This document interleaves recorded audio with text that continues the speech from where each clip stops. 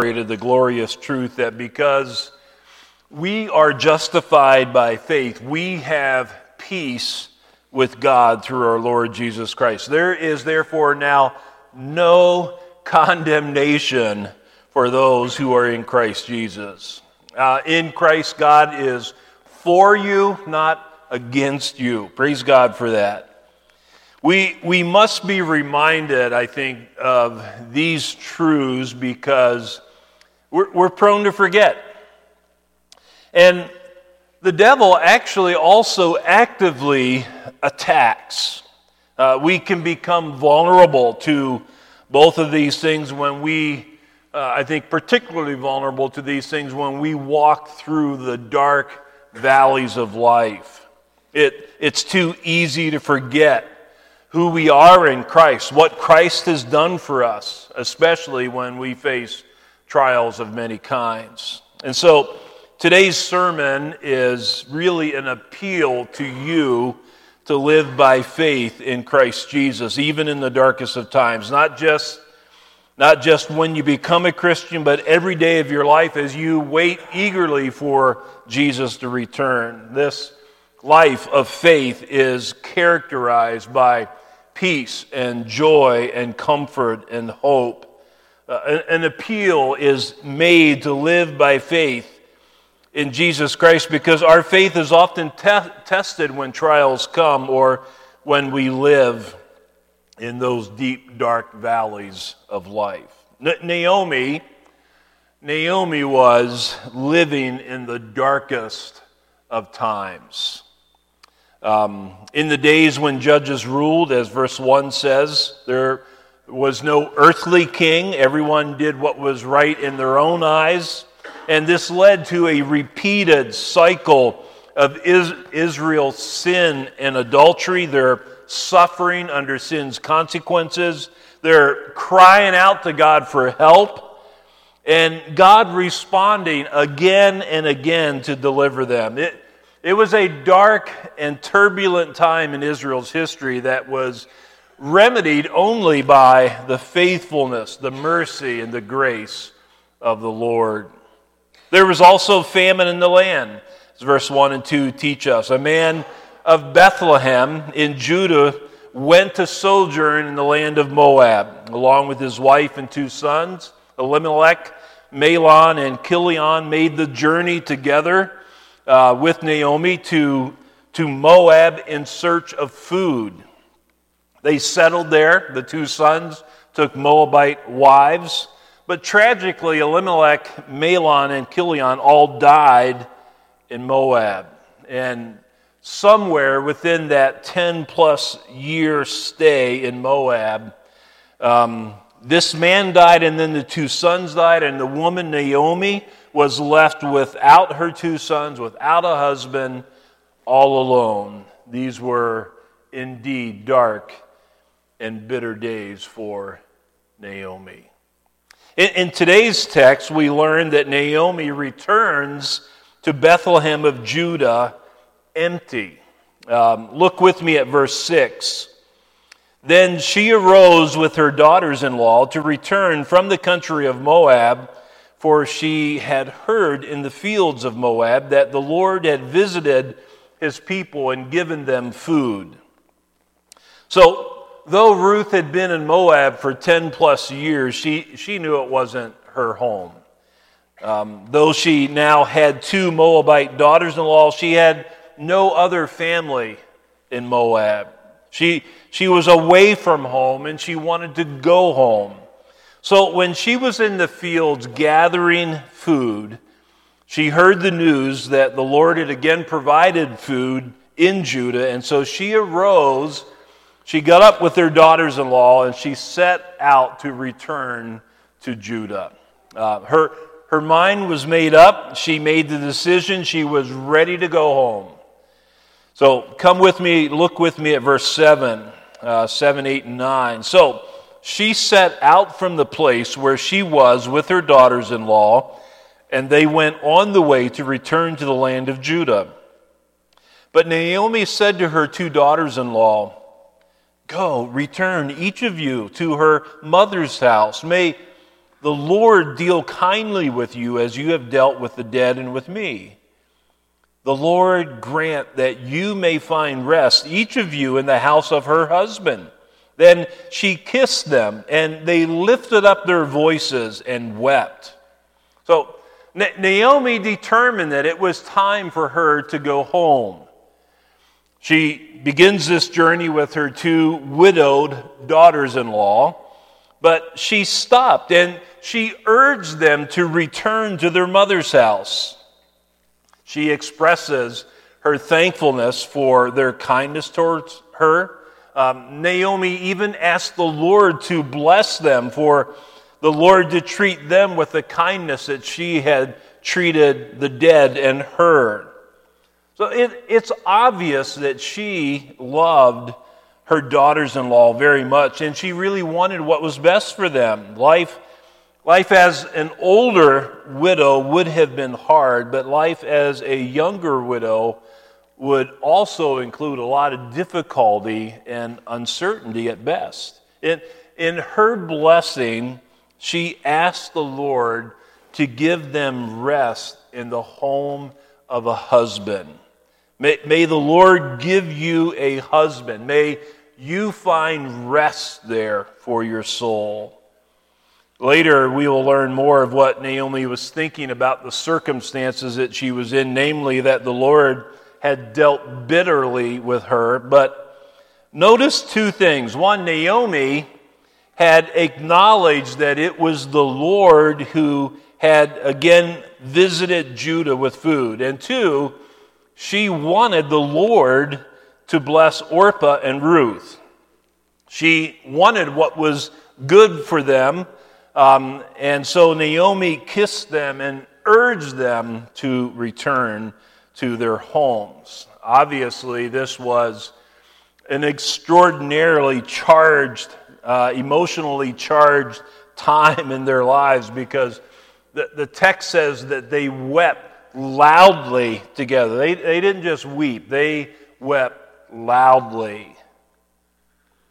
Verse 10, "And they said to her, 'No, we will return with you to your people.' But Naomi said, 'Turn back, my daughters. Why will you go with me? Have I kept sons in my womb that they may become your husbands? Turn back, my daughters, go your way, for I am too old to have a husband.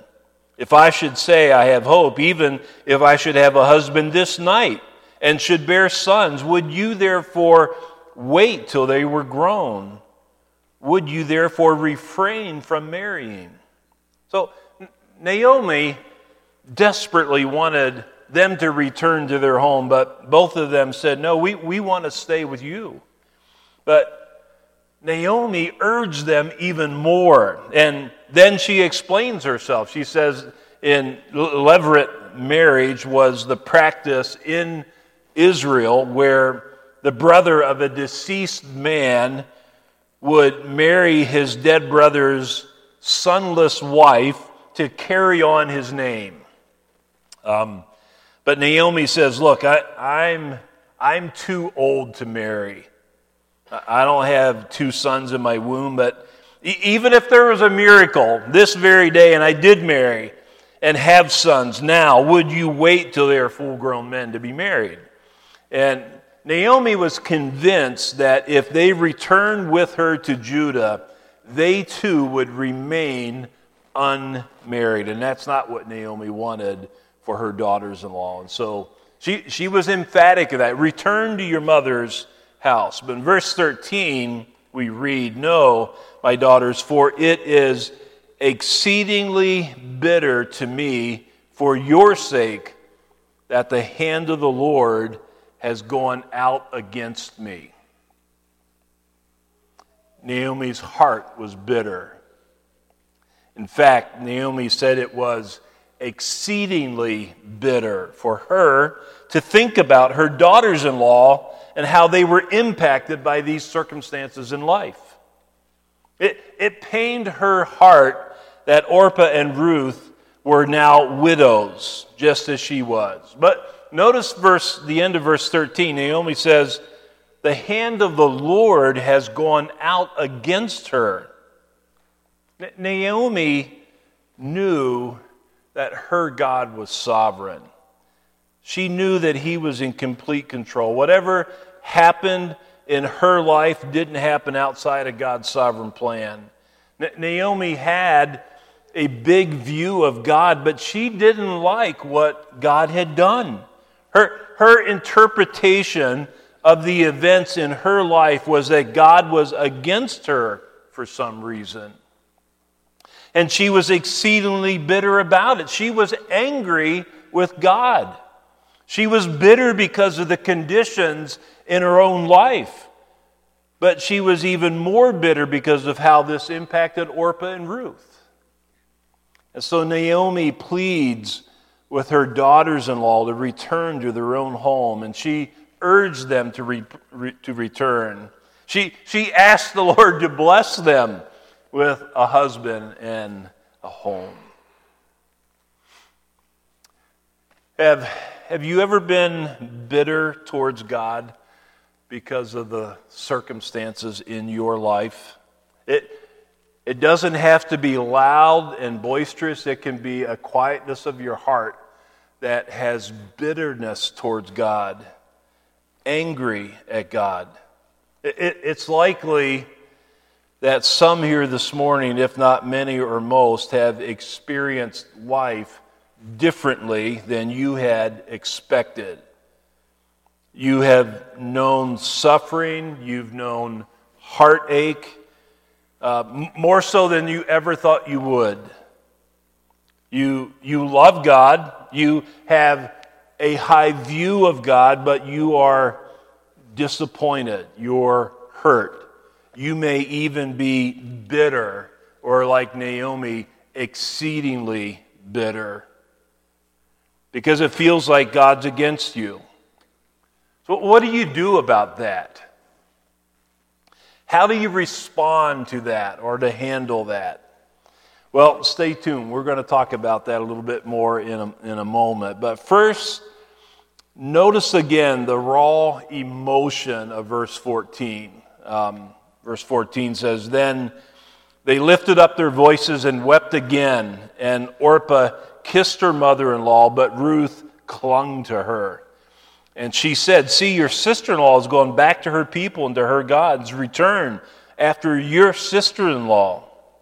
So this must have been quite a scene, very emotional. You get the sense that Naomi had been thinking for some time about these things, about returning. She was also really thinking about what was best for her daughters-in-law, and she really wanted to make sure that these girls knew that if they return with her, there's no guarantee for a husband and a future. In fact, they would most likely end up with a bitter life just like she had.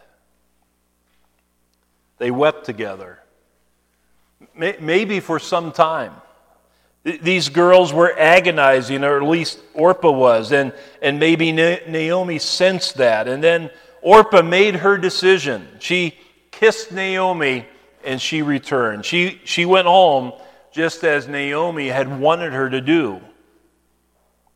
But Ruth clung to Naomi. Ruth wept and did not let go. Naomi urged her to return to her people and to her gods or her idols, but just as Orpah had done. But Orpah had clearly made her choice to identify with her people and with her gods. Verse 16. But Ruth said this, listen to this, "Do not urge me to leave you or to return from following you, for where you go, I will go, and where you lodge, I will lodge. Your people shall be my people, and your God my God. Where you die, I will die, and there I will be buried. May the Lord do so to me, and more also, if anything but death parts me from you." What a beautiful and powerful declaration of intent. Ruth will not go to her old home. She is committed to returning to Judah with Naomi. Nothing is going to stop her. On one level, it shows Ruth's devotion to Naomi. Nothing can separate the two, but it's really more than that. This is an articulation of Ruth's faith in Naomi's God.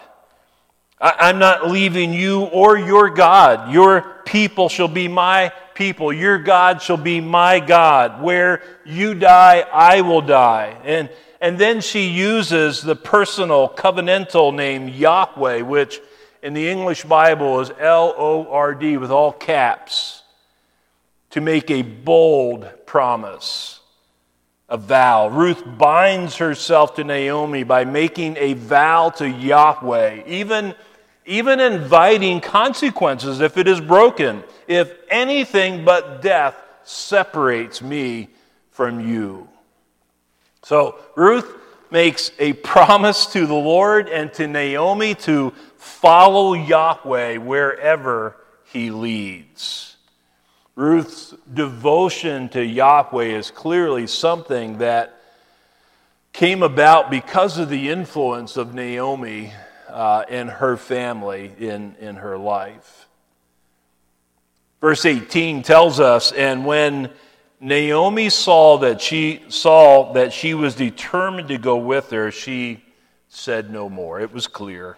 Naomi had given Ruth every opportunity to return, but her mind was made up, and it was not going to change. Ruth was committed to following Naomi and her God. Verse 19 says, so the two of them went on until they came to Bethlehem. And when they came to Bethlehem, the whole town was stirred because of them. And the women said, is this Naomi?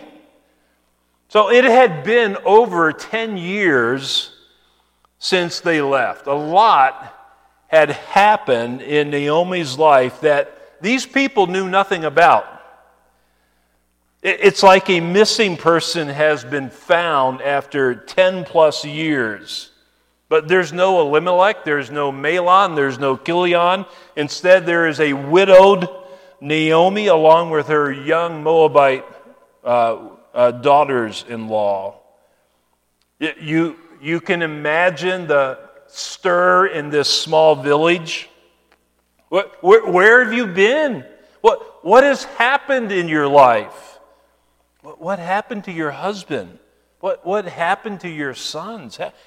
How did they die? Who are these Moabite women with you?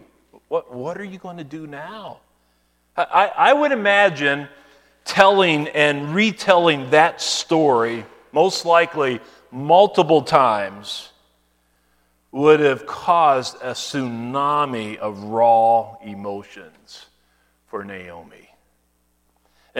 And those emotions were, in fact, very raw. Listen, verse 20. She said to them, do not call me Naomi. Naomi means pleasant. She said, do not call me Naomi. Call me Mara, which means bitter. For the Almighty has dealt very bitterly with me. I went away full, and the Lord has brought me back empty. Why call me Naomi when the Lord has testified against me and the Almighty has brought calamity upon me? Naomi could not be clearer. She had been full, now she is empty. She went away filled with life and a promise and a future, and now she is returned widowed, childless, and exceedingly bitter. And Naomi could not be more clear that it was Yahweh who has dealt very bitterly with her. It was the Lord who has done these things in her life. That was her perspective. It was the Lord that testified against her, and the deaths of her husband and sons is the evidence of that. The Lord brought this calamity against her. The Lord made her empty. Naomi felt that there must have been some sin in her life, unknown to her, that brought God's hand upon her. This way of thinking was also evident in how Job was counseled by his three friends, which basically meant if you are suffering, it's evidence that you did something wrong. You are guilty of some sin, and so you probe to look for that sin. And the story of Job is a powerful Old Testament story that demonstrates that wasn't the case. In fact, we're taught through the story of Job that the righteous do suffer. The righteous do suffer. Jesus, the righteous one, did suffer. But for Naomi, this bitterness of soul was so consuming to her that she wanted her name to be changed. She wanted to be called Mara, not Naomi. Her entire life, her identity was made bitter by her suffering.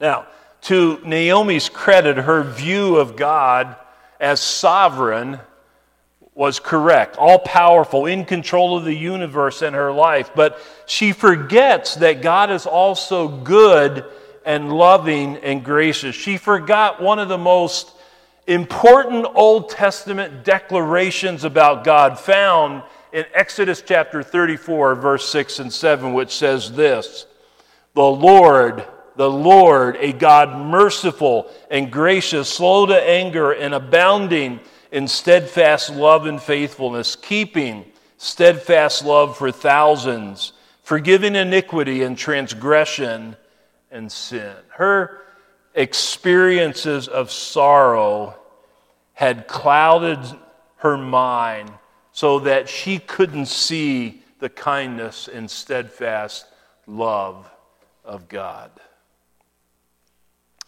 But before we talk about some appropriate application of this passage to your own life, I want you to notice verse 22.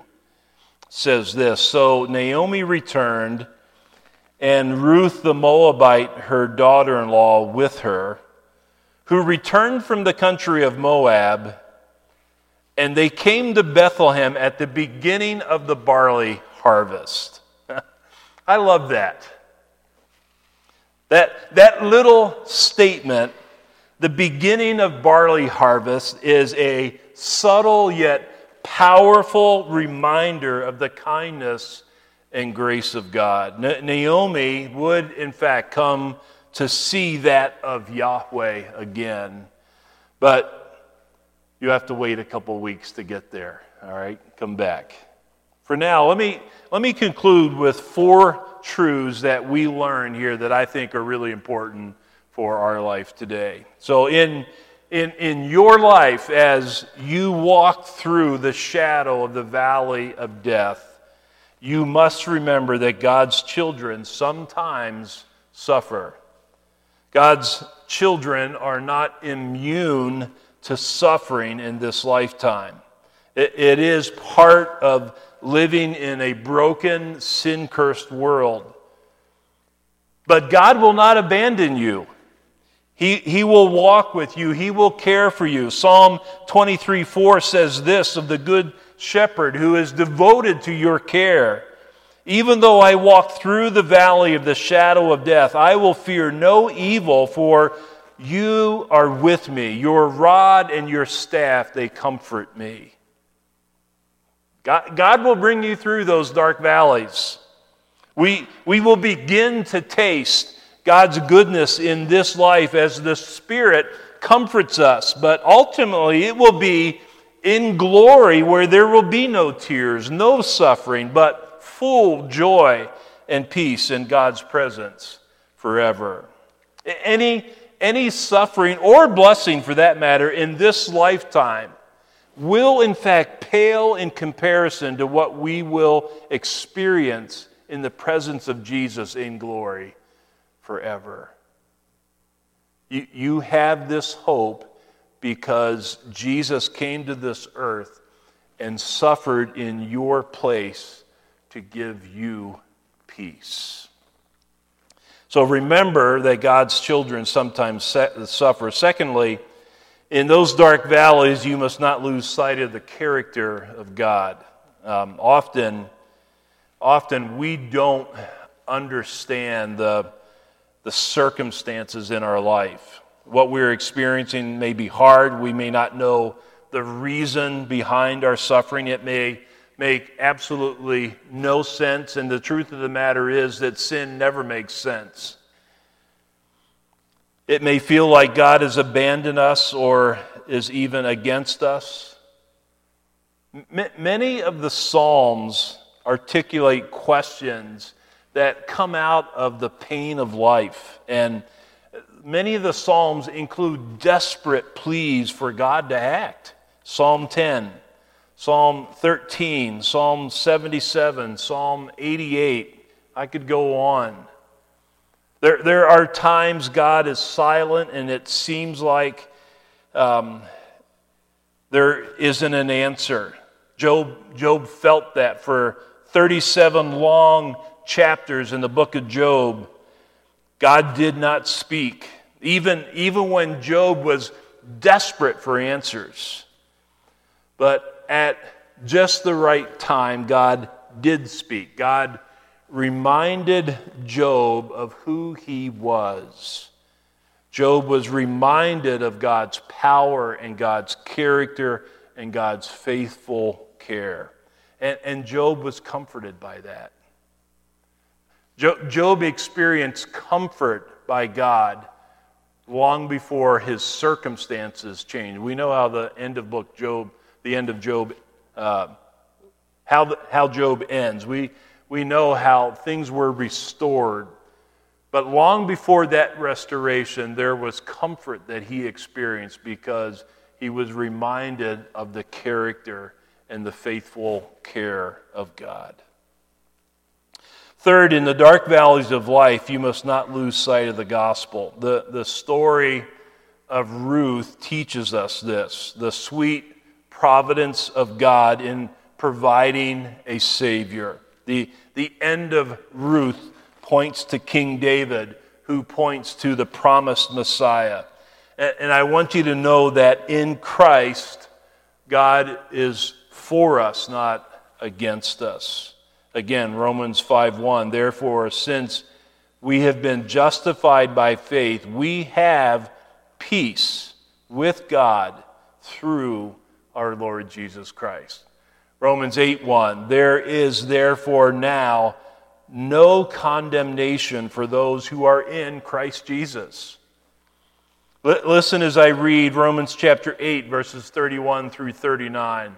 A powerful passage of Scripture. It says this, if God is for us, who can be against us? And Romans 5:1 and Romans 8:1 tells us clearly, God is for those who are in Christ Jesus. And so now the end of chapter 8, it asks the question rhetorically, if God is for us, who can be against us? He who did not spare his own son, but gave him up for us all, how will he not also with him graciously give us all things? Who will bring any charge against God's elect? It's God who justifies. Who is to condemn? Christ Jesus is the one who died. More than that, who was raised, who is at the right hand of God, who indeed is interceding for us. Who shall separate us from the love of Christ? Shall tribulation or distress or persecution or famine or nakedness or danger or sword? As it is written, for your sake we are being killed all the day long. We are regarded as sheep to be slaughtered. No, in all these things we are more than conquerors through Him who loved us. For I am sure that neither death nor life, nor angels, nor rulers, nor things present, nor things to come, nor powers, nor height, nor depth, nor anything else in all creation will be able to separate us from the love of God in Christ Jesus our Lord. Praise God. And because of the gospel, you must remember that we live not by sight, but by faith in Jesus Christ. Ruth decisively lived by faith. Ruth was a link to the Messiah. In the darkest of times, there's hope in Jesus. This story was given to reveal the kindness of God in providing a Redeemer, Jesus the Christ. But it's more than that. It's an appeal to you to live by faith in Jesus, even in the darkest of times. It's natural to see problems. It's supernatural. It's of God. It's by faith that we can see our good and faithful Savior in the darkest of valleys. May you be comforted by God's faithful presence. May the peace of Christ rule your hearts. May the Lord Jesus be your joy and hope, even in, or especially in, the deepest of valleys. Let's pray together. Father, thank you for the story of Ruth, the story of your providence, the story of you at work in Naomi's life and Ruth's life, even in the most difficult of days.